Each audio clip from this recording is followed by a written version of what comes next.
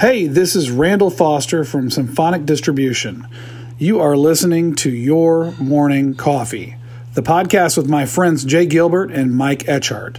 Weekly music news for the new music business. From Madeline Elise and Hypebot, build fans, don't chase streams. From Billboard, has TikTok killed the music video star?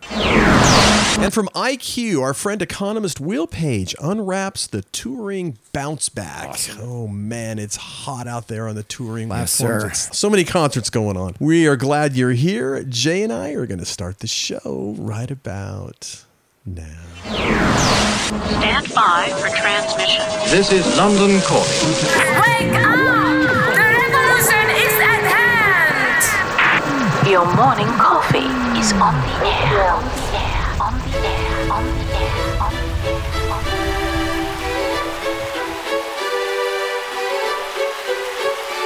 Standing by.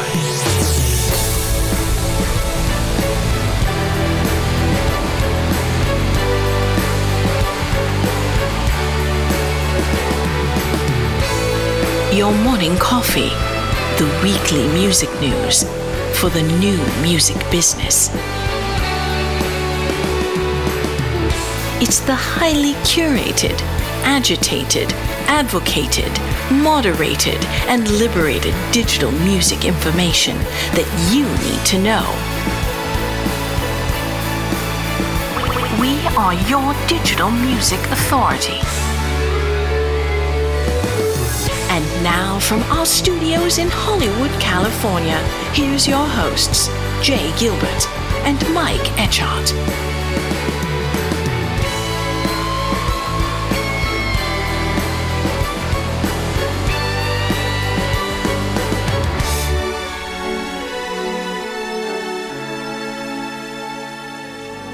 From Trinidad, island of the spices. Salt for your meat and cinnamon sweet, and the rum is for all your good vices. Haul the sheet in as we ride on the wind that our forefathers harnessed before us. Hear the bells ring as the tide rigging sings. It's the son of a gun of a chorus.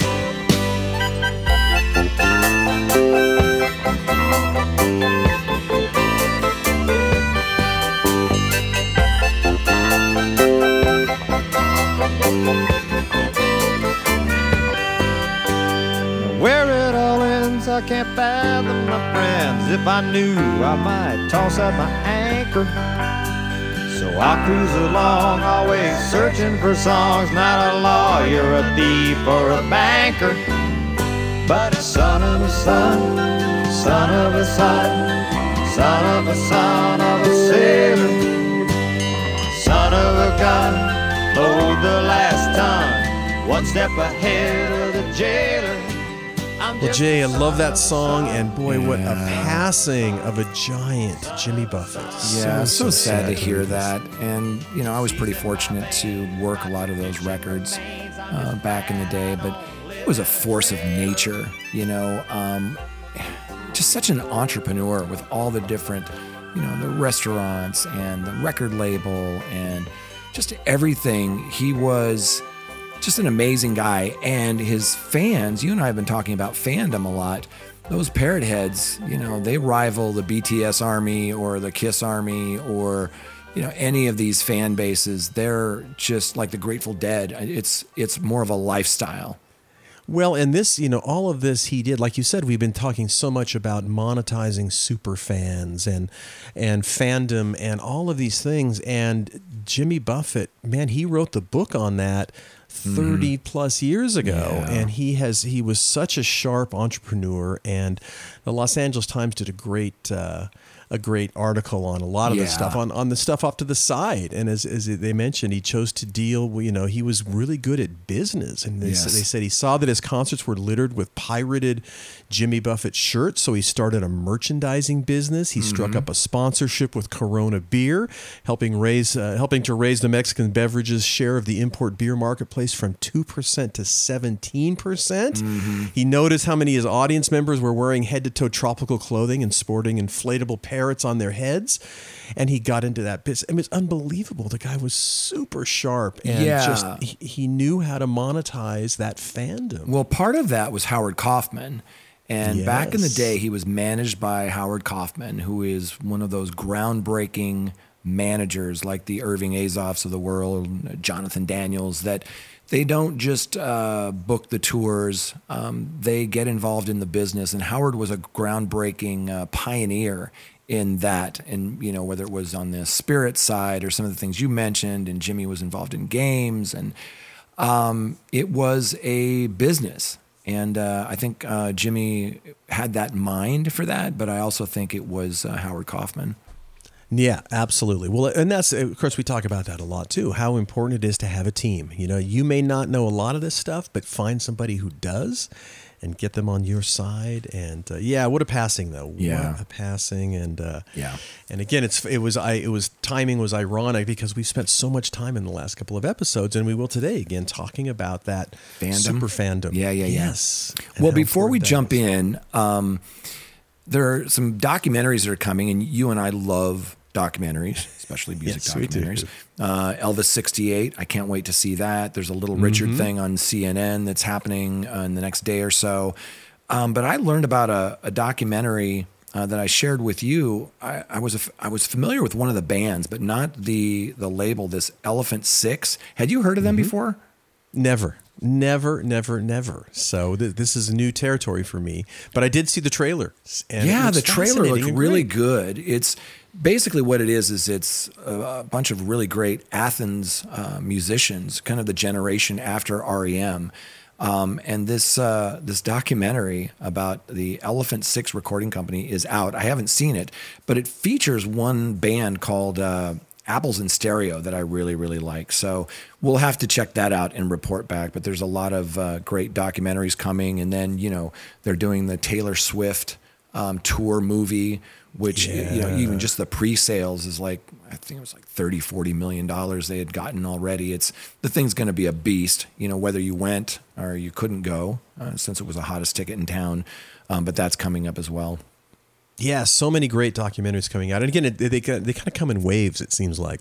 Yeah. All of a sudden, there'll be 3 or 4 that are kind of scheduled at roughly the same time. And they can hardly wait. Very much looking forward to it. So much good stuff out there. And there was a big milestone that you and I were talking about before we hit record. We talked for about an hour, which isn't unusual for us.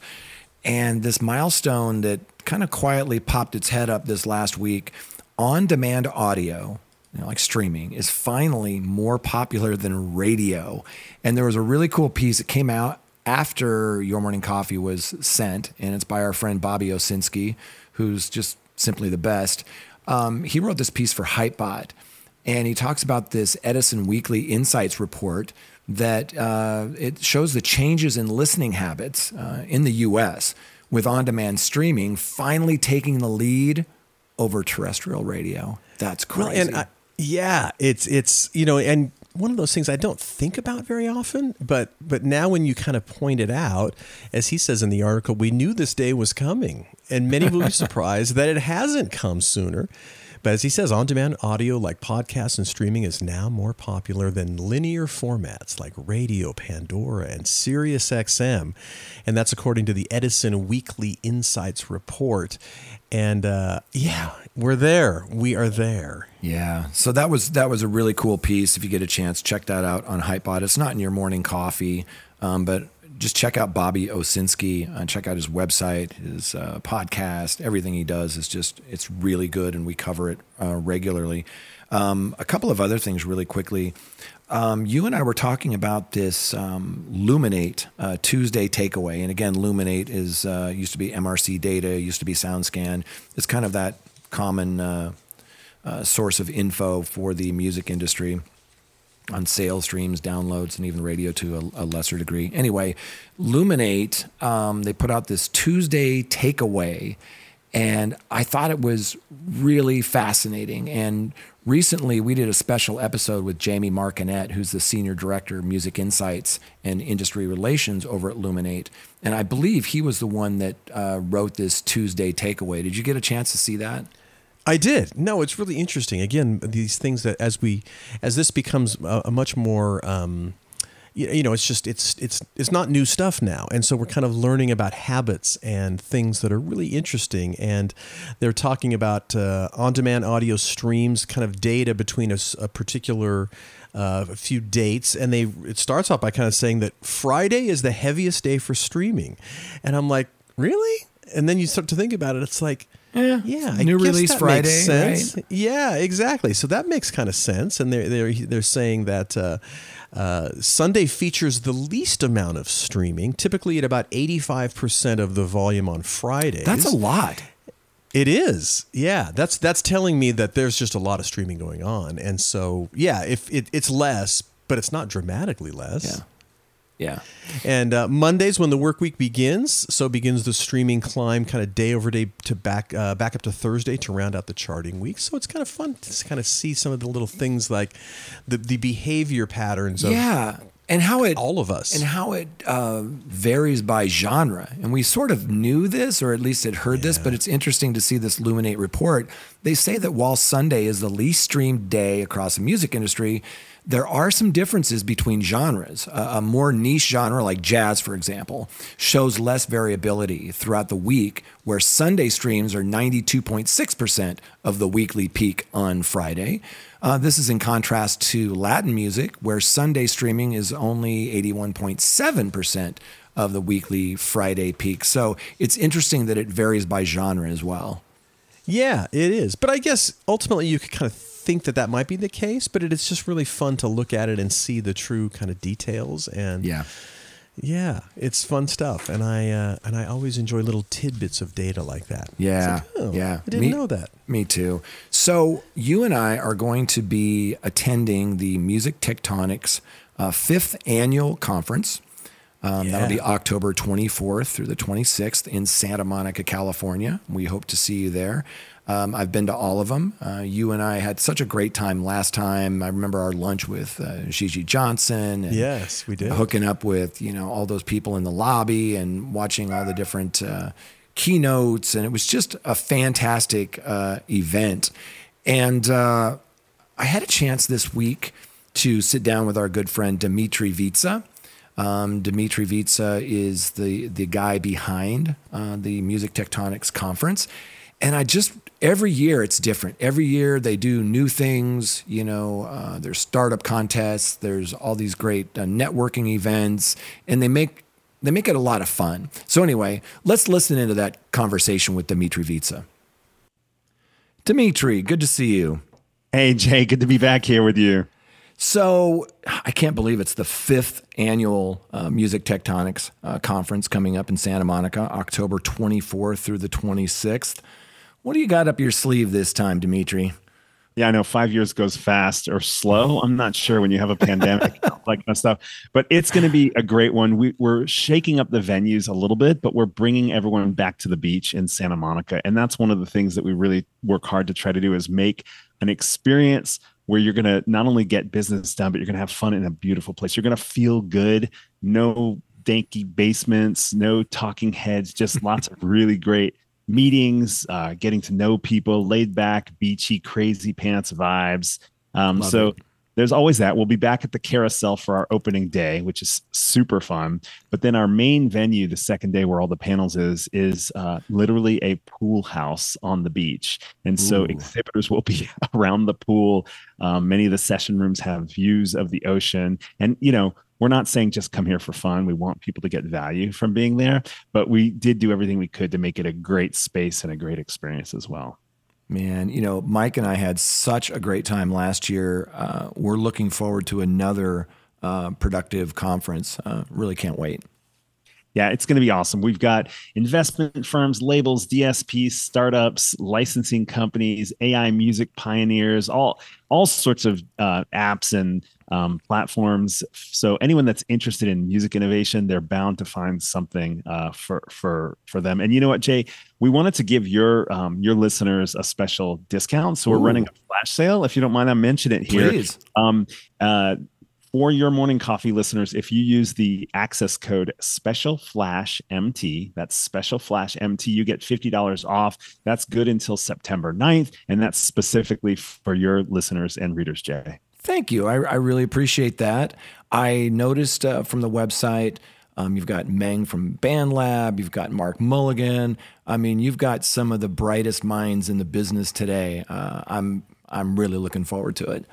Yeah, just so you know, the Mark Mulligan keynote is part of our pre-conference, which is taking place in just a couple of weeks here in September. So yeah, as you know, Mark is eerily accurate with his predictions of the future. We had him at our main 2019, and people are still talking about that. But then also at the pre-conference, which is online, we've got these high-level investors that are judging the semifinals on our pitch competition. So Tracy Maddox from Downtown Music, Adit Parikh from Sony Ventures, and Juliet Rolnick from Bertelsmann Digital Media Investments. So you'll get to see these cutting edge companies pitching those investors, and then the audience will have a chance to do a Q&A with those folks as well. So that's at the pre-conference. And then, like you said, Meng Kwok from BandLab, the amazing music creation app and platform, he will be our keynote at the actual conference in October. Fantastic.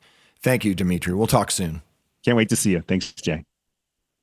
Good stuff. And, you know, when you go, I mean, it's fantastic. And you kind of mentioned the lobby, and they have such great panels and things like that. But the lobby is also just so great. But, you know, if you've ever been involved in actually putting one of these things on, it is a ton of work. It's a beast. And I tip my hat to those guys because they just do a great job. It's not their main job to do a panel, to do this stuff. And but it's a great event. And if you can make it, it is so informative. Just the kind of the connections you make, and just it's really fun. And by the way, for those that don't know, Dimitri runs Rock Paper Scissors, which is this fantastic PR firm that kind of marries technology and entertainment.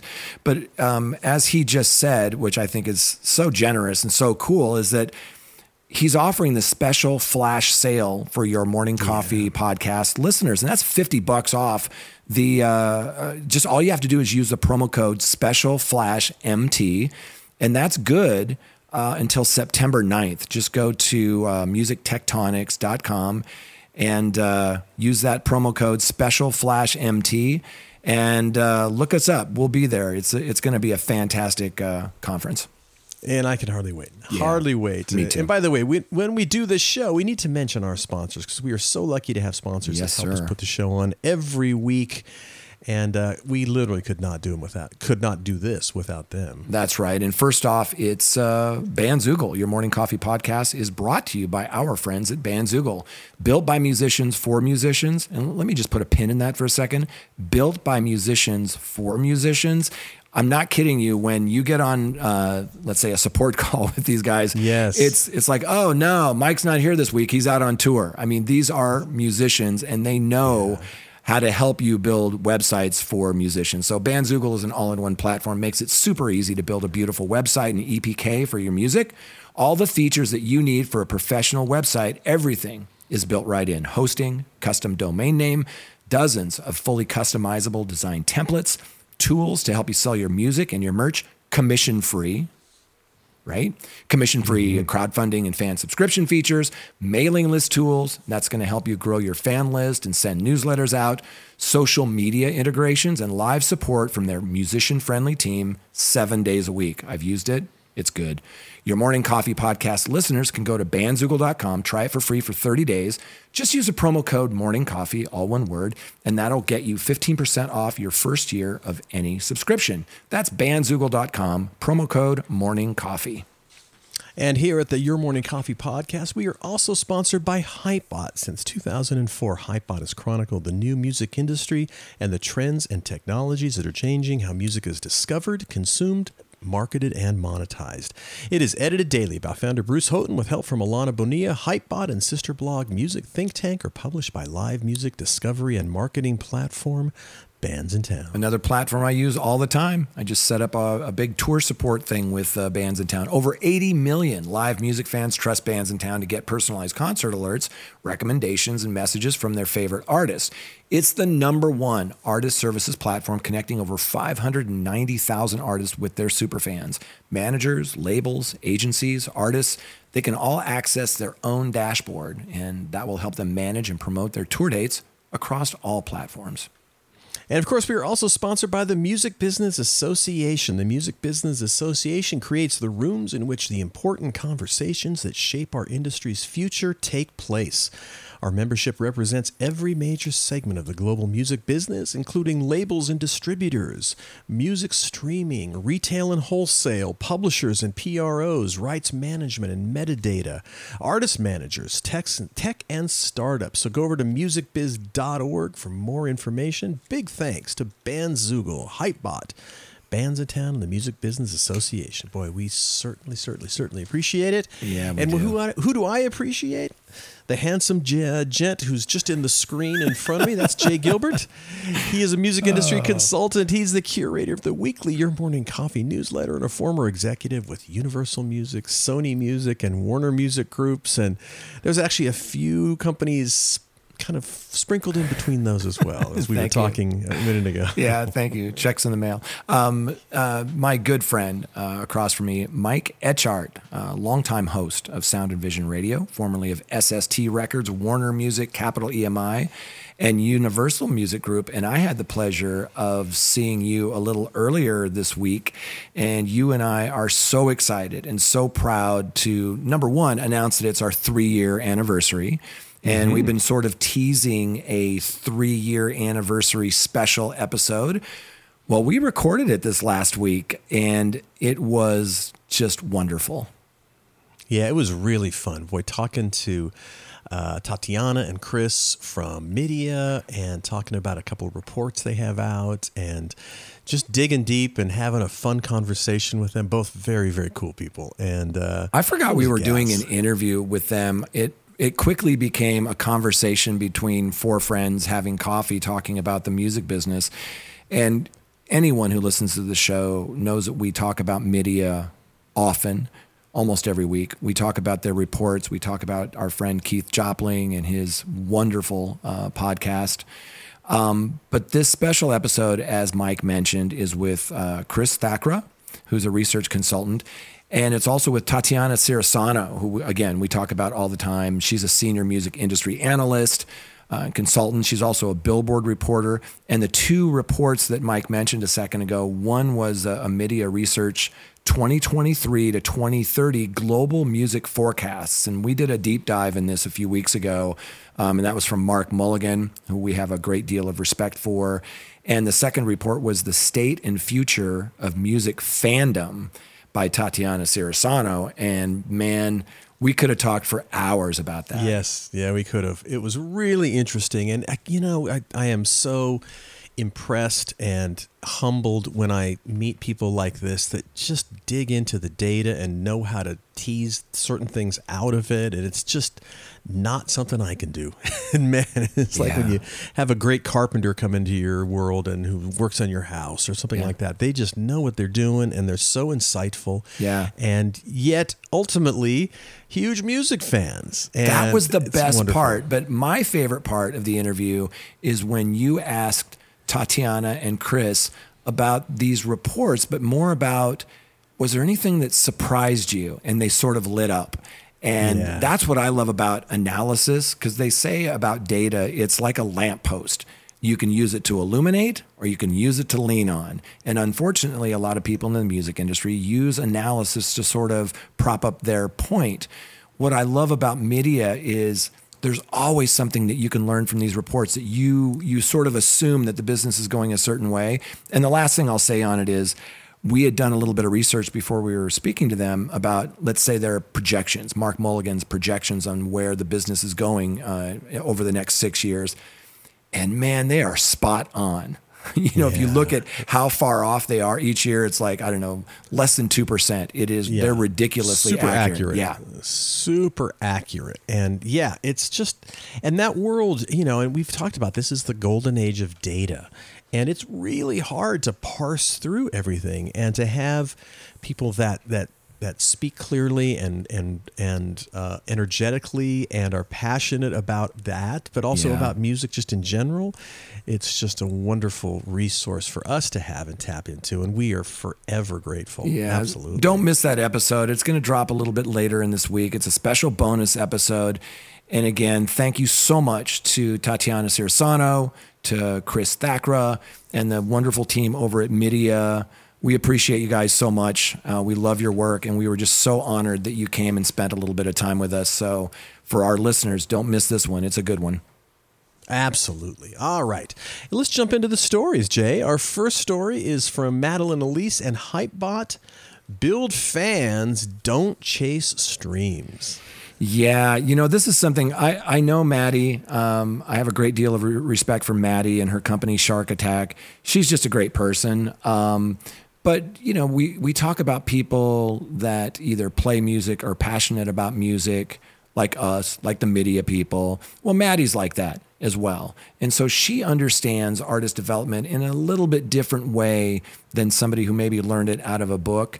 And I've been just honored to collaborate with her and see what she's up to. So she wrote this sort of op-ed for Hypebot. And instead of us sort of reading through it, we're going to have Maddie walk through it. Let's listen in.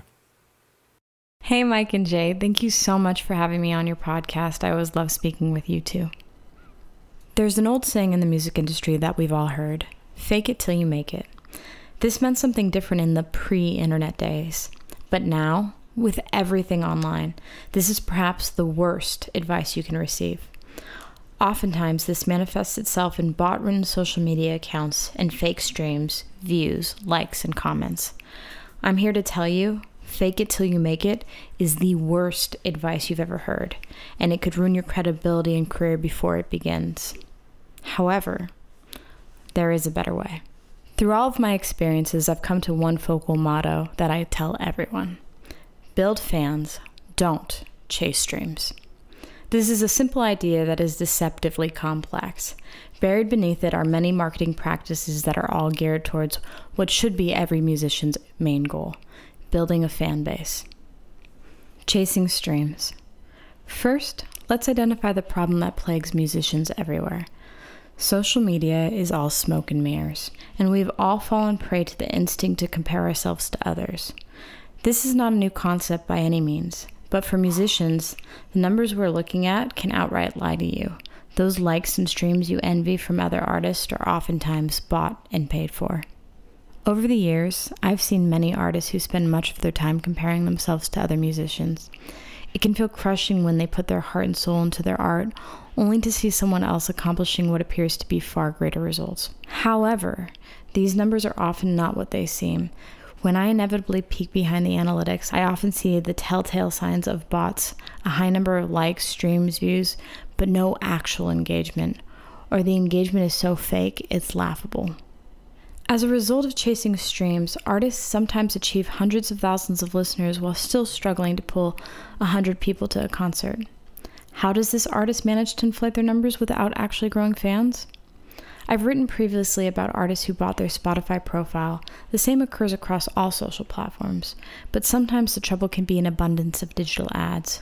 When an artist spends thousands of dollars on ads but doesn't take the next step and engage with their audience, you end up seeing high numbers but low engagement. In addition, inappropriate editorial playlisting, when you end up on an editorial that doesn't fit your actual genre, can occur, but it is much less common. Ultimately, the trouble always comes down to one thing: a lack of engagement. Building fans, your strategy overview. Engaging with your fans has and will always be the most important focus a musician should have. Passive listenership is what we seek to avoid. With social media platforms dominating our lives, utilizing these platforms optimally can make a huge impact. When my team begins a new campaign with a developing artist, we take a data-driven approach. First, we focus on the content and help to step up your social media strategy. We see what works and pivot accordingly. For social media, we always wait until we see organic traction before we pour on the gas and start putting an ad spend behind it. At the same time, we often begin a digital marketing campaign with an emphasis on direct-to-single conversion ads. These ads collect pixel data that we can later use to retarget and refine your audience.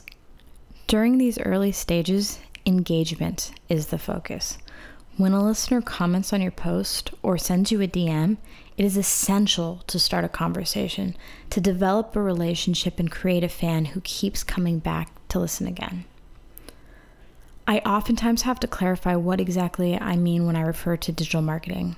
Digital marketing is great for putting you in front of the right people. You might see your clicks or views or followers increase sharply as the ads run. You might even get the thousands of streams you were hoping for. But what happens when those ads get turned off? Naturally, you'll see your numbers sag, but there is a way to make your ad budget go further and a way to keep your fans engaged. Own your own data. This is a multifaceted concept that means that every artist needs to be proactive in cultivating their audience. So let's talk about the elements of what it means to own your own data. Pixels. Pixels are a key component for growing your fan base. There's a great deal of information about pixels out there, but to be brief, a pixel can be embedded into a landing page, such as a Feature FM or Linktree, that will gather the data of every user that clicks through. The end result is you're able to collect data that you can then use to retarget your audience. Ad campaigns that track these type of results are referred to as conversion campaigns, and they are an essential style of ad for every artist to learn. By utilizing pixels, you can refine the audience you're targeting to really hone in on your core audience. But building a fan base is more than this. It is a level of engagement that each artist has to commit to that is shockingly a rare thing. As an artist, your engagement with your fans means everything and will do the majority of the heavy lifting in turning a listener into a fan. It is surprisingly rare for an artist to do even the most basic engagements like replying to comments or replying to DMs. But this level of care and engagement is the real difference. Gradually, you can start gathering your audience's data into one place for use on your future campaigns. You can do this via your fan engagement or even via email campaigns, SMS messaging, signing up to shows. There's no shortage of ways to collect data. The goal is to bring the data into one place where you can utilize it again in the future. This is a marathon, not a sprint. Developing a fan base and cultivating your audience takes time. So we always use the adage, this is a marathon, not a sprint. Oftentimes, we find artists expect immediate results. Their music that they've spent so long perfecting is out in the world, so why don't they have a vast listenership? The answer is always a matter of engagement and time. You grow your audience one fan at a time. So keep focused. Ignore what others are projecting of themselves online. Your true calling is to make one fan at a time and grow your fan base. Use the tools available to you with this goal in mind. Collect your audience's data and never chase streams. This path might seem slower, but this steadfast method is the only real authentic way to build a true fan base. You can't just fake it and make it anymore. Great stuff, Maddie. Oh my gosh. We certainly appreciate that. We talk about this stuff all the time, Mike. I was talking to Randall Foster over at Symphonic and talking to the team over at InGrooves, and we all have the same conversation, and that is you can't chase streams. You have to grow your audience. And when I first read this, she sent me sort of an early draft of this. And when I read it, I was smiling ear to ear like, yeah, exactly. Yeah. And again, for those that don't know, Maddie is the founder and president of Shark Attack Records. And she's really sharing her insights, with us and her industry experience really about, what you should be doing, what's important to be doing. And it's not chasing streams. So Maddie, kudos to you. Great job on this. So thrilled to run it as the lead story in your morning coffee this last week. Yeah. And I'm guessing that's such a conversation you have with the artists you work with as well, which is, you've got to stop focusing on that and really you know, it's a conversation that should be had all the time. And it is had lots of times, but it's as old as the industry, right, Mike? I mean, when you talk about my favorite line, I love Todd Snyder, and he's just one of my favorite singer-songwriters. And there's so many great lines in his songs that are funny and smart. And one of them that I've never forgotten is he said, everybody wants the most they can possibly get for the least they can possibly do. And whenever you're in a meeting and somebody says, we need a viral hit, or we need this to blow up on TikTok, or, you know, they're lazy and they're looking for that short version. And that's not the way the music industry works. It's challenging. Can you hit lightning in a bottle? Sure.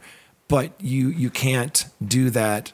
It's not replicatable, right? So what you do is you grow your audience. You first of all create great music. Then you have, you know, a great story behind that great narrative. You put together a plan and you execute that plan and you look at the data. And I mean, we could go on for hours and hours about this stuff. And Maddie and Shark Attack, they get that. And just a fantastic piece. Yeah, really good stuff, and always good to bring it up and to continue to kind of reinforce that notion, which is, you know, it's hard work out there, and you kind of have to ignore some of the flashy lights that are off to the side and kind of stay focused, looking forward. Yes. This next story, Jay, is from Billboard. Has TikTok killed the music video star? Of course, that's a little kind of a nod to the Video Killed the Radio Star, the Buggles, the first video ever played on MTV. That's right. Yeah, and it's funny, you know, when we were started in the business, which was just kind of around the just post MTV launch, videos were where it was at. The first conversation that every artist that I was the product manager for was, how big is our video budget? That was always what they wanted to talk about, because it was the era of video, and that was breaking artists, and that's what you did. And even in, you know, our early days of our entry into the business, we're talking the 90s, $10,000 was the bottom of the barrel, and you saw $200,000 videos being made back then at a time when $200,000 and more. And more, a lot of dough. And so it's really interesting but by the way, this is an article by Elias Light. Oh, yeah. We love Elias Light. Oh, Elias is wonderful over there. And I think I mentioned to you that I had lunch with a couple of executive friends of mine this last week who I absolutely adore and have a great deal of respect for. And one of the things that surprised me out of that conversation was there are certain pockets where they're still doing these super expensive videos. And one of those is in sort of the urban hip hop rap area. In that culture, in that area, it still is a sign of success to have the bling and all of these things in these videos. And it's almost like the same video in some instances being reworked over and over again. But then you take some of these other genres, like maybe a rock or Americana and some of these others, and it's not that same way. And I think what I loved about this article with Elias is he's really starting to point out that it's shifting to these bite-sized chunks for short-form video. And we've seen that coming, but it's not just that. It's also people creating sort of concept videos that are made to be chopped up. Right. It starts by talking about the alt folk singer-songwriter Noah Kahan. He's enjoyed a breakout 2023, cracking the Billboard Hot 100 for the first time with the single Dial Drunk and pulling in more than 800 million on-demand streams. I'm sorry, what did I say? No, you said it right. I just love the title. Oh, Dial Drunk, yeah. First of all, who dials a phone anymore? But I get what you're... Yeah, no, I get it. But it goes on to say, he's got 800 million on-demand streams across his catalog. That's something to be proud of. Not nothing. But he has not released a music video this year, and choosing instead to prioritize the 15-ish second clips that trigger activity on TikTok and YouTube Shorts. Yeah. Drew Simmons, who manages Kahan, says, I'm very much of the mindset that music videos have a limited value presently. I've been moving the vast majority, if not all, of our video budgets over to short-form content efforts. And there it is. And we're hearing this a lot lately. And that song, Dial Drunk, is really it's in good company. None of the top 4 songs in the Billboard Hot 100 this week have a traditional music video. None of them. Wow. That's crazy. Check that out. Morgan Top 4 Wallen songs on the Hot 100 don't have a music video. No, and that's unheard of. Morgan Wallen released a performance video, for his hit, while Luke Combs and Oliver Anthony, they put out live clips of theirs. So while few acts are wielding music videos more effectively in the 2010s than Beyonce, a year after the release of her Renaissance album, she has yet to put out any official videos to accompany that album. Wow. It says for roughly 4 decades, music videos played a crucial role in minting hits, allowing artists to immerse fans in their visual vocabulary or wow them with dance moves. The format's influence has been waning since attention shifted from TVs to phone screens. Still, though, through the 2010s, superstars like Lady Gaga and Drake invested heavily in clips that caromed across the internet, while burgeoning stars like Doja Cat and Dua Lipa could go viral and gain steam with eye-catching visuals of their own. I think that's the important point out of this, going from TVs to those smaller screens. The global head of content and partnerships at TikTok, this guy, Paul Horkin, he stressed that, quote, long format videos will continue to be one of the key forms of musical expression, creative expression. But he also added that the rise of short form video on TikTok represents a new approach to music promotion and discovery, which has significantly lowered the barrier to creativity and expression for artists. I thought that was amazing. Well, and we forget when in our era when we started out, it was an expensive process for the gear, for the crew to come out, and you and I carry a fantastic high def video camera in our back pockets. That's right. And it's so easy to get some stuff out there. The tools to edit things are much easier. As we all know, YouTube, the longtime home of a lot of music videos in the digital age, rolled out its own TikTok imitator, I should say, YouTube Shorts. Yeah. Sheesh. Music executives say this intensified the emphasis on short form content. Yeah, it's a big deal, and it's growing really fast. And you and I have talked about these videos and how no one has an attention span anymore. If you look at, let's say, YouTube analytics, and which we do on all these videos, you go in there, it's shocking the first time you go in and you see, because they have a chart on every video, and it shows at the beginning of the video and then at the end what percentage of people are still watching. And there's a line at 30 seconds because that's what you get paid on, right? So you start off, you're about 5% in and you've already lost, so many viewers. By the time you get to 30 seconds in, typically you've lost either a third or close to half of the people who started watching the video. Hardly anyone stays for the end. And that's why this short form video, we've gotten into this thing where nobody has that attention span. We want that quick hit. Yeah, and it's and I find myself doing that. I mean, it's like, if I were to graph my own YouTube attention span, I mean, it's shrunk. I'm embarrassed to say, and I'm a fan of the Dodgers, and so I want to watch a wrap up of the game if I didn't catch the game, on TV or I was at the game, and so I kind of look and say, oh wait, that's an 8-minute recap. That's too much. I mean, where's the 4-minute recap? And it's like, that we have our attention span has shrunk so dramatically, and you remember when MTV first hit, I would sit and watch MTV for hours. It was hours on, at a time. It was on all day long, and then I would sit and watch it when I could. But it was like radio, and it was like television. It was really a game changer. But one of the stats that we've said on this program before, which a friend of mine from Facebook gave me a few years ago, so it may be outdated, but he was saying that 85% of the videos that are watched on Facebook are watched with the sound off. And I thought that was just... Oh my gosh. And I've done that, whether you're, in bed late at night or whatever you're doing, and you're going through and you're like, Beatles at Shea Stadium. You watch a few seconds of that, and then you kind of flip over to the next thing. We're just, it's that dopamine hit. We don't have the time to sit there and watch an 8-minute recap. Yeah, exactly. But of course, what people are doing, if they're making a video, is chopping it up. And that is, that's been a thing for a while. And of course, that makes the video worth a lot more in terms of your investment in that. Yeah. But as certain managers say, you'll get a whole lot more content out of it if you chop it up. The frequency of that and how you drop it through an album cycle is frankly critical to building an artist, continuing to remain relevant and be in people's feeds.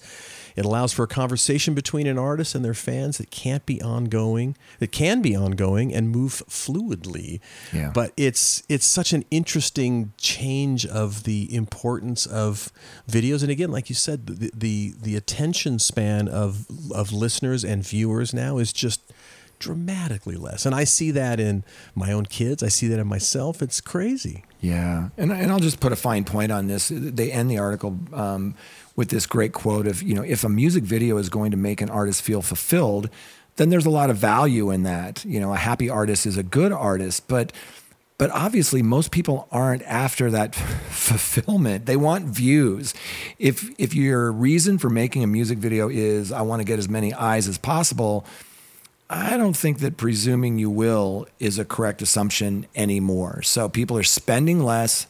They're looking for bite-sized chunks. They're not doing the expensive concept videos as much as they used to, even though in some genres and moods that's still a thing.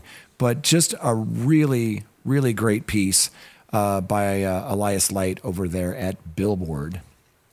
And you, I'm sure, have conversations with artists and managers all the time about this stuff. And, it's a hard conversation to have sometimes because... Yeah. Again, if you come from, if you have expectations that that's something you're going to do as part of your, the development as an artist, and then you kind of hear the reality, which is, hey, people are not paying attention to these things. Yeah. It's kind of it can be shocking. Well, I think the wake-up call for a couple of artists was when I showed them that their pseudo video was outperforming their concept video. And for those that don't know, a pseudo video or art track is typically just the album art or single art with the audio bed. And you see these all the time. All the distributors generate these for every song they put out. And you see them all over YouTube. And you might wonder, well, this isn't a video. It's just the audio with an image. Well, people build playlists with those, and they're very, very popular. And sometimes they outperform expensive concept videos. We've seen it happen a couple of times. So, it can be a really powerful tool. Another thing is lyric videos are not super expensive to make. And if you're creative with it, you can make some that are compelling. Everybody likes the BTS behind the scenes videos of how the sausage is made. I've seen some of these that are just really compelling, where you see how, the band is coming to the stage, or maybe how they enter, and maybe they do a team huddle beforehand, and, just coming through the backstage area, those kinds of things that you don't typically see at a show. There are all sorts of creative ways of using video, and we've definitely gotten away as an industry from those super, super expensive, hundreds of thousands of dollars, these videos now, because you can get a lot more mileage with a lot less money. Yeah, for sure. Well, it is just interesting to see how things change, and the viewership changes, and the way and how long we watch things change. So way different. Hey, how about this one from our good friend, or about our good friend, Will Page? This is from IQ. Economist Will Page unwraps the touring bounce back. Yeah. And boy, what a bounce back it is. It seems like everybody is. I mean, I don't know about you, but I have really had to... There's so many bands that I want to see out on the road right now. Yeah. I don't have enough money. I wish I did. I've really got to kind of figure out, okay, who are my priorities to see? Because tickets, of course, are crazy expensive, and everybody's out. It's a fantastic time to be a music fan, but you really got to figure out how to spread whatever money you have as smartly as you can to see however many you want to see. Yeah. Crazy. That's right. And listen, we had a really great kind of 2-on-1 conversation with Will Page recently. If you haven't heard that episode, check it out. It wasn't that long ago, and it covers some of what he's talking about here. But what I love about this piece by James Hanley over at IQ, I like the questions that he asked Will, and he digs up some really cool anecdotes and some things that we hadn't heard. But I'll just kick it off. He starts with the fact that Will Page says that the live sector is, quote, winning attention in the experience economy. And that was after revealing that UK music fans spent $2.1 billion on gig tickets last year. And if you don't know, Will Page is the author, former chief economist at Spotify. He wrote Tarzan Economics. They changed the name of that book to Pivot. Fantastic book. We highly recommend it. Yeah, absolutely. And to give you some numbers, writing in Music Business Worldwide, he reported that the volume of live music events in the UK was down 26% from 2019 to 2022, but the amount spent, of course, makes sense, but the amount spent on tickets was up 22% in the same period, which surpassed £2 billion, because this is British publication, for the first time, while spend on recorded music also exceeded $2 billion. He said, what we're seeing is akin to a productivity gain, getting more box office spend from less concerts. That could be driven by supply, higher ticket prices, or demand, preference for bigger events. Inflation will have a role in that too. They also found or Will also said that music in the UK stadiums and festivals now make up half of all box office spend, compared to 40% back in 2019 and 23% in 2012. Wow, so again, that's a huge especially increase. In the UK, yeah, those festivals are gigantic. We certainly have some here, but not to the extent that they do over there. Yeah, and in response to these findings, there's a trade body, Live, in the UK, and it told this IQ writer that it's fantastic to see the enormous demand for live music across the UK. While 2022 still provided multiple challenges, so does 2023, the appetite for that unique communal gig going experience it's clear. Working together with the government, we have an opportunity to grow further and faster.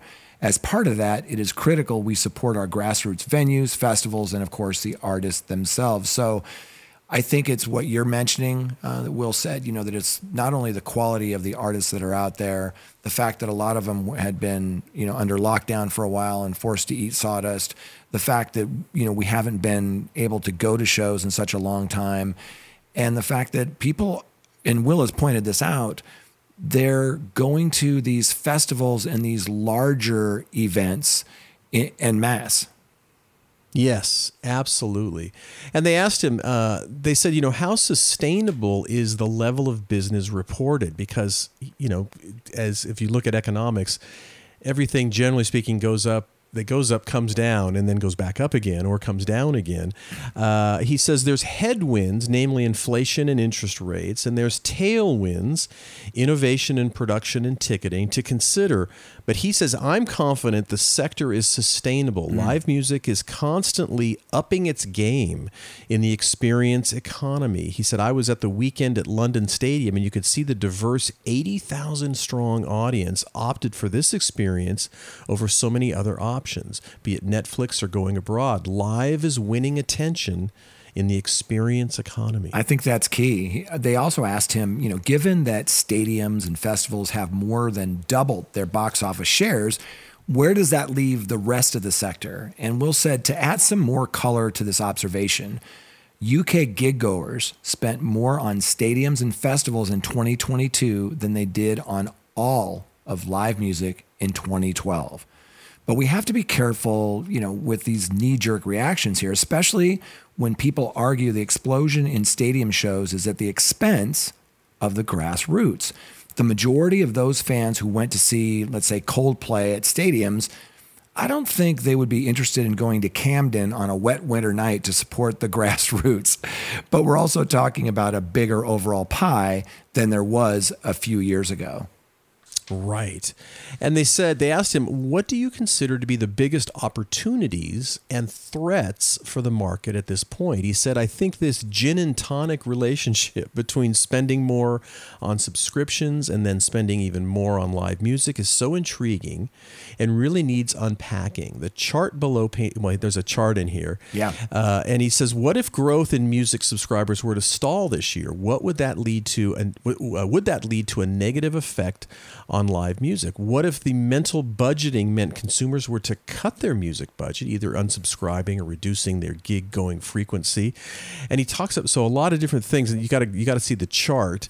But a lot of these are the decisions that we as consumers have to make about, you have a finite amount of money, whether it's for live or for streaming subscriptions or for Netflix or for HBO. That's right. And how do we balance all of that? What are the consumer decisions, the economic decisions we make? And if you put a lot over there in the live music budget, what are you taking from? Right. Is that you're canceling your HBO budget? Are you how are you doing that? Right. It's a zero-sum game, right? There's only so many hours in the day. And the last thing they asked him was about his 2022 forecast was spot on. And they said, given that, what are your predictions for 2023? And I thought this was really interesting. Will said, bigger and more stadium heavy. He said, I'm going to ask IQ readers to think long and hard about this headline. More than 1 million attend London concerts in a week. He said, that's insane. We really are in uncharted waters where an artist like WizKid, who is definitely not a household name, is selling out the state-of-the-art Tottenham Hotspur Stadium. I think that the headlines are going to become the rule, not the exception across the UK in 2024. So I know this is sort of UK-centric, but I think, from our conversation with Will, this isn't just happening in the UK. This is in the US as well. Well, and you and I talked about it. I mean, let's review. Taylor Swift just did 6 shows at SoFi Stadium here, probably the biggest venue in Los Angeles. I mean, 6 shows that were all sold out. She probably could have done 8, I'm guessing. That sort of pull, that sort of demand is just for the major talent. And for those that don't know, SoFi Stadium holds over 70,000 people. This isn't like a 20,000 seat arena. Over 70,000. No. And what did you say? 6 nights? She did 6 nights, I believe. Yeah. Sold out. Crazy. So yeah, exactly. Sold out. And that's that entire, so like Will is saying, it's certainly about the live music experience, but it's these big acts, it's these big productions, these big events that are really pulling people in, whether it's a festival or a huge marquee artist that's out. Right. It's sort of uncharted times, really, when you see exciting. That. Sort of I just looked this up while we were having this conversation. It is over 70,000, but they say on their website it's expandable to over 100,000 for major events. So I don't know what the number is. Yeah. I'd have to check Polestar, but I imagine it's north of 70,000 a night, which is impressive. Yeah, to say the least. And again, leaving a lot of people wanting tickets. And boy, what a remarkable year we've had observing all these touring acts. So it is time to wrap up the show. Jay and I want to say big thanks for everyone that listens in. We do not take that for granted. We are so appreciative of people's time and the fact that they want to occasionally jump in and listen to what we have to say. It does not go unnoticed, nor does it go unappreciated. And of course, big thanks to our sponsors, Bandzoogle, Hypebot, Bands in Town, and the Music Business Association. We are eternally grateful for your support as well. And on that note, we're going to walk away and enjoy a 3-day weekend. We hope you all have a safe and happy week as well. And we will see you next time on the Your Morning Coffee Podcast.